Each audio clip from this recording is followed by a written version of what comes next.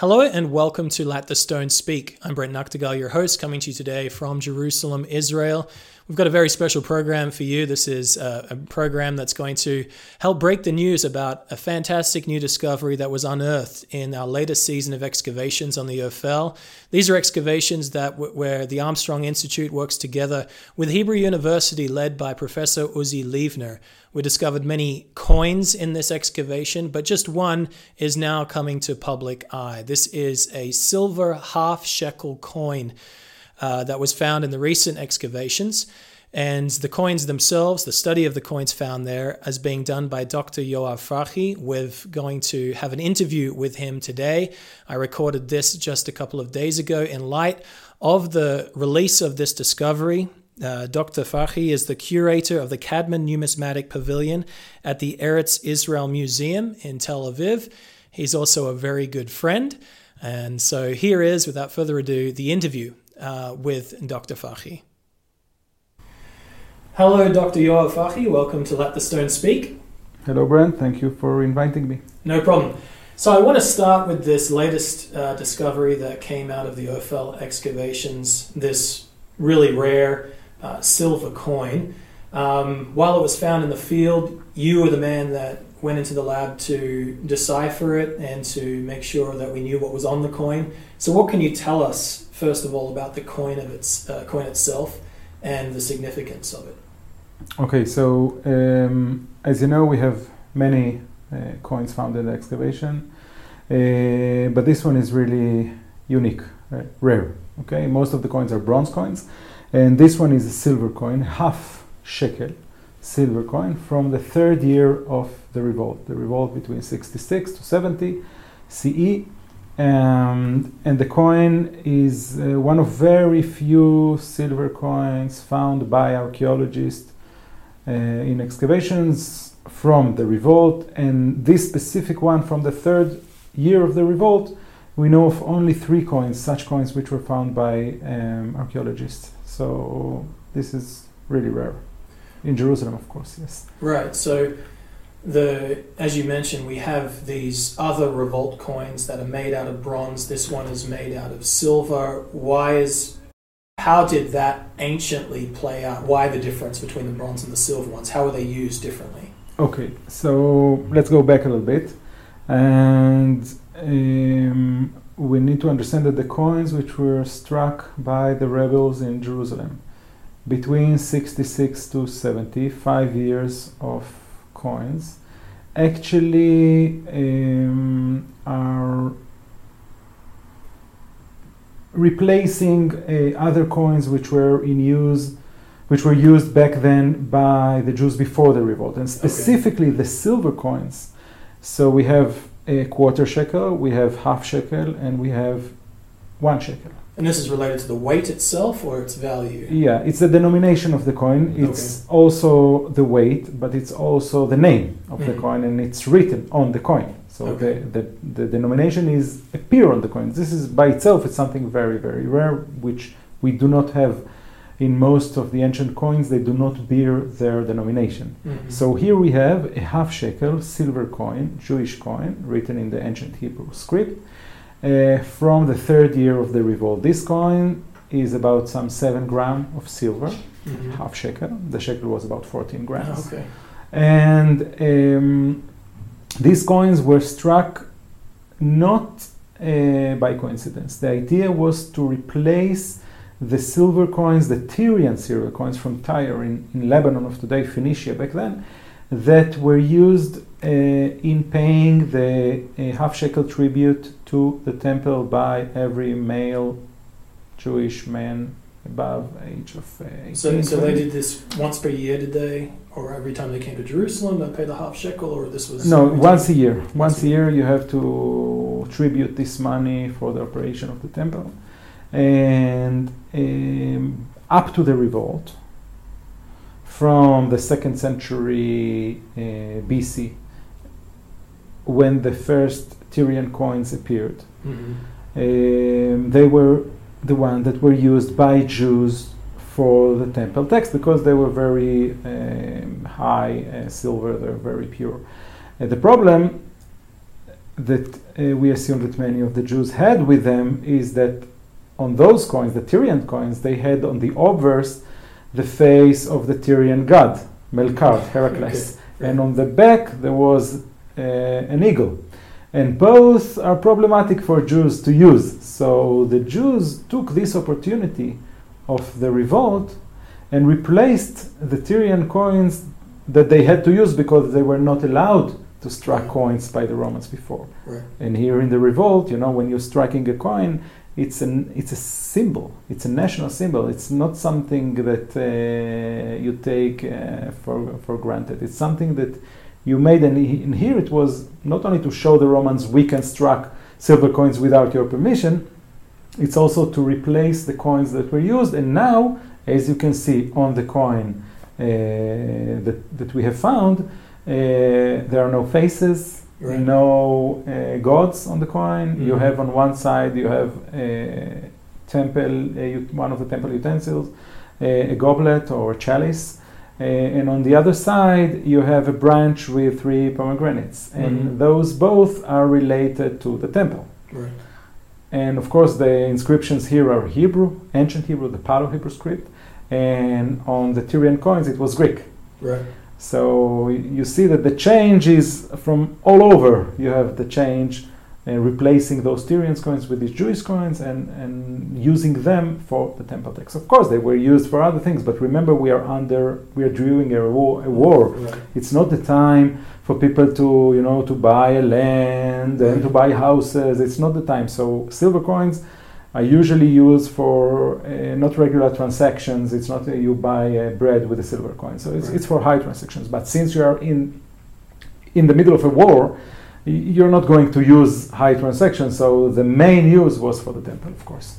And we believe that these coins were minted in Jerusalem or elsewhere? Have we found Jerusalem. The mint? Or, no. Unfortunately, we have almost not only here, but we almost have worldwide we have almost no mints found in history, almost nothing. Mm-hmm. And also here, when you speak about a mint in this period, it's not like today you imagine a big building with the title mint on it. Right. So actually what you need are 2 guys with a hammer and a chisel and some tools, and you prepare the flans, you prepare the dies, and you strike the coins.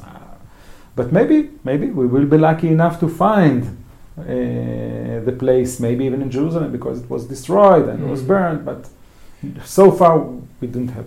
So when the third year of the revolt itself, we know there were coins of the 4th year and even a few of the 5th year that had been found. Was most of Judea at the time already taken by the 3rd year, which helps us know that the places that were left over must have been where the coins were minted, and Jerusalem was one of the final places. So do you recall the kind of setting at the 3rd year of the revolt, or how? Third year, the Romans are not yet over Jerusalem. Mm-hmm. Of course, it took a bit more. But in the 3rd year, we do have evidence from other sites in Judea, not so far from Jerusalem, that are already destroyed. So the Romans are getting close. They're getting close. They started in the Galilee. They came with boats to Akko, and then from north to south. They go from the north to the south, and they arrived. So the 3rd year, they are already very close to Jerusalem, but not yet on the city. They're not laying siege to the city. Not yet. So what's the significance of the location itself in which this coin was found? The excavation, you're studying the coins from this specific excavation. What was the context in which this coin was found, if you recall?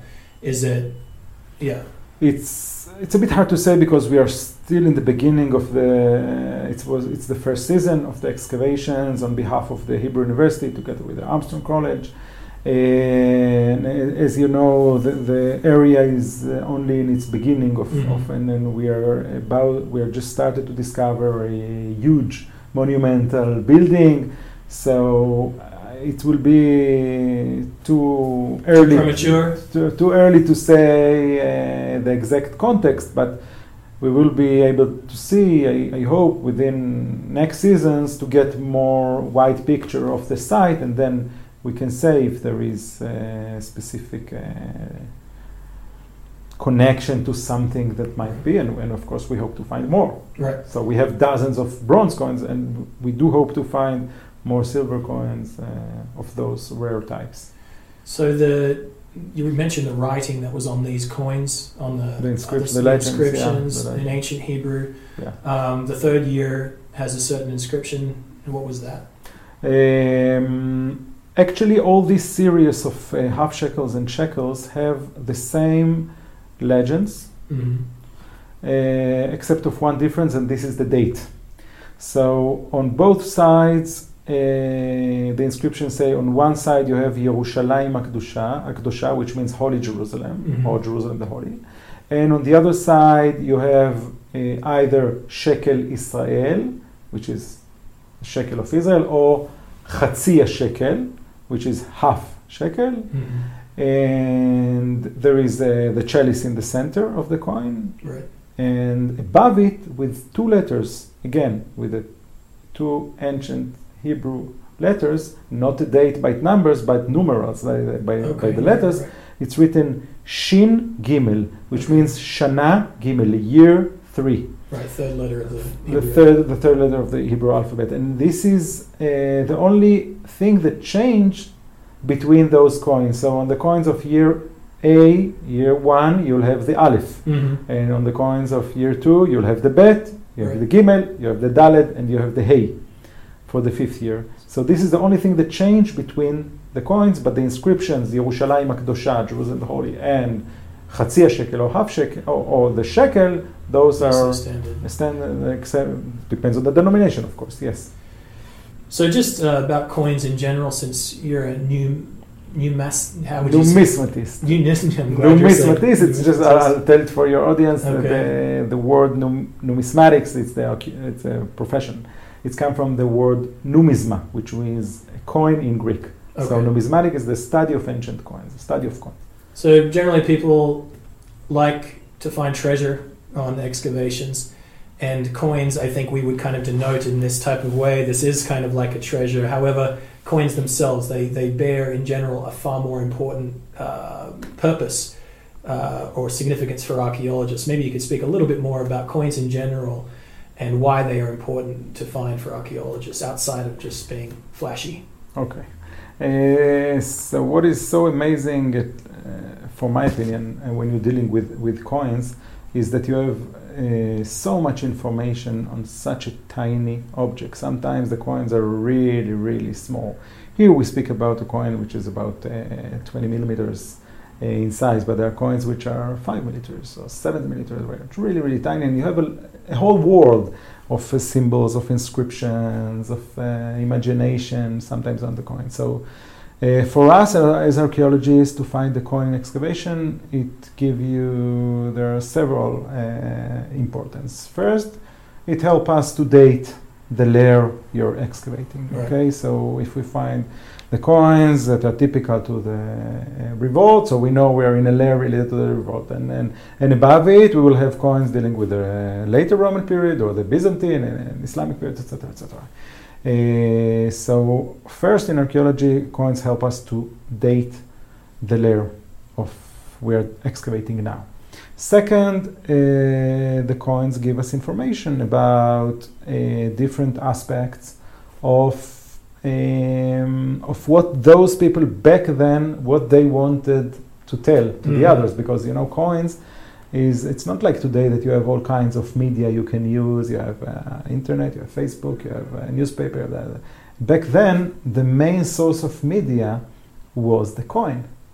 So on the coin, you struck what you want to tell the people, and this coin, it changed hands. It moved from one to another, from one place to another place, and it bring the information. So when you hold the coin and you read the inscription, that's what I'm doing. I'm trying to go back to those people and trying to understand what they wanted to say, and to try and look at the world through their eyes and through the symbols that they put on the coin and the inscription that they put on the coin. And this is the other side of the importance, that it gives us not only a date, but it tells us about the people who lived and about their ideas, their wishing, how they saw the world, how they saw the situation in those days that they struck the coins. Yeah, and that's really significant, especially for these revolt coins. It's a message from Judea from 2,000 years ago from the Jewish people. Okay. That is exactly. Very when they say Yerushalayim HaKdosha, the Jerusalem, the holy, this is what they want to say, Jerusalem the holy, right. Holy Jerusalem. This is what they had in their heads while they were fighting the Romans for independence. Right. Well, while I have you here, there's just one other question. It doesn't relate to coins. It relates to something similar to a coin. My first excavation with you goes back to 2006. That's when you were my first area supervisor. We were both looked a lot younger. Younger and more beautiful, yes. But this was the excavations of Eilat Mazar and a large stone structure, aka David's Palace. Yeah. You were there the year before I got there, in 2005. Yes. And you were responsible for one of the most important finds, I think, at least in biblical archaeology, as far as biblical personalities that have been discovered. Perhaps you can briefly resurrect this moment, because I haven't heard it from you, when you discovered what you discovered in the field in 2005. Okay, so you are speaking about the ceiling, yes. The clay ceiling of Yehochal, son of Shelamiah, son of Shuvi, one of the ministers of King Tzidkiyahu, maybe one of the guys who threw Jeremiah to the pit. Mm-hmm. So it was really luck. It was really luck. It was very early in the morning. I really remember the situation. I'm sure you do. Yes, it's one of the most important discoveries, maybe the most important discovery I had, this small find in a dig. So we were excavating in the area, and I was supervising this area A of the site. And for people listening or watching, you're an area supervisor, and typically you don't excavate. You walk around, you tell people what to do. I'm working hard. You do work hard, but you're in control of what's going on, making sure everything's done well. Yeah. And the volunteer or the student, they're doing the actual work, doing the actual discovering of the items themselves. Yeah. But in this case, you did some discovery. Yes, there was an area which we had to excavate, and I went to excavate.